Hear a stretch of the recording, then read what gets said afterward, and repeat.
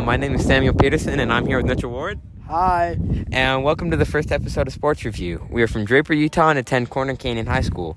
On today's episode, we will be covering our sports predictions for some upcoming events. Happy on the asset soldier, man. Loyalty over royalty, I know the vibes.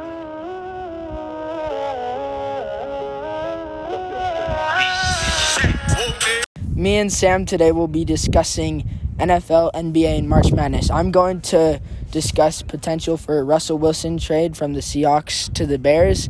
Sam is going to be discussing some Cinderella candidates and predicting the final winner for March Madness, and then we will both be discussing our NBA final candidates and why.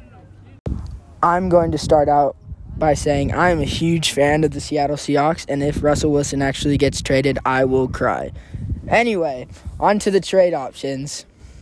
So, Russell Wilson hates the way that the Seahawks have been doing their offensive line. They have given him no protection, and he's just been carrying the offense to the side of the ball. So, he also is really mad at Pete Carroll, the Seattle Seahawks coach, because he doesn't plan to do anything with the offensive line, like, drastically. And so they fired the offensive coordinator because the offensive coordinator just wanted Russell Wilson to do his own thing and carry the team the entire time. But Russell Wilson wants some blocking so he can actually decide to throw the ball and throw it deep to his two targets, DK Metcalf and Tyler Lockett. The Seattle Seahawks haven't openly said that they would be willing to trade Russell Wilson, but they said if they would, it would be a minimal of 3 first-round draft picks just as a starter deal.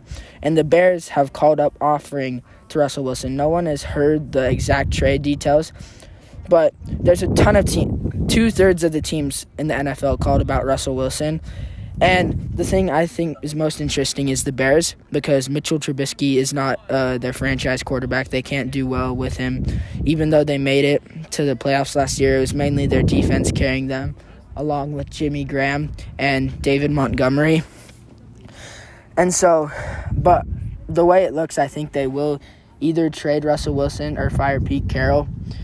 Russell Wilson supposedly stormed out of a meeting with Pete Carroll and all the coaches, and the Seattle Seahawks left him out of the hype video for the 2021 to 2022 NFL season. So I wouldn't be surprised if in the next coming months they would trade Russell Wilson. I would suspect that it would be after the NFL draft to see which teams get a quarterback, though.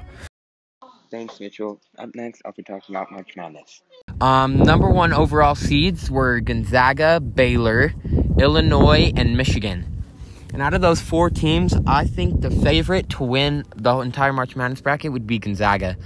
Gonzaga's had a dominant season, not losing a single game, cruising through the West Coast tournament with only a slight challenge from BYU, but they were able to fight back and win that by double digits. They have the best offense in the whole nation, averaging 92.1 points per game, and one of the best defenses as well, only allowing 69.1 points per game.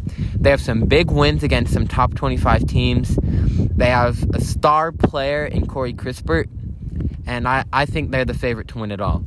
As for some underranked teams that I think could have a Cinderella run, I think Loyola Chicago's in place to have another great year. I think they could pull off the upset against Illinois in the second round, going into that Sweet 16 against a potential Oklahoma State.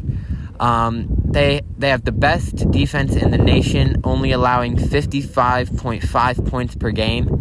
They lack some offense and some big top 25 wins, but I think those will come as they click in the tournament.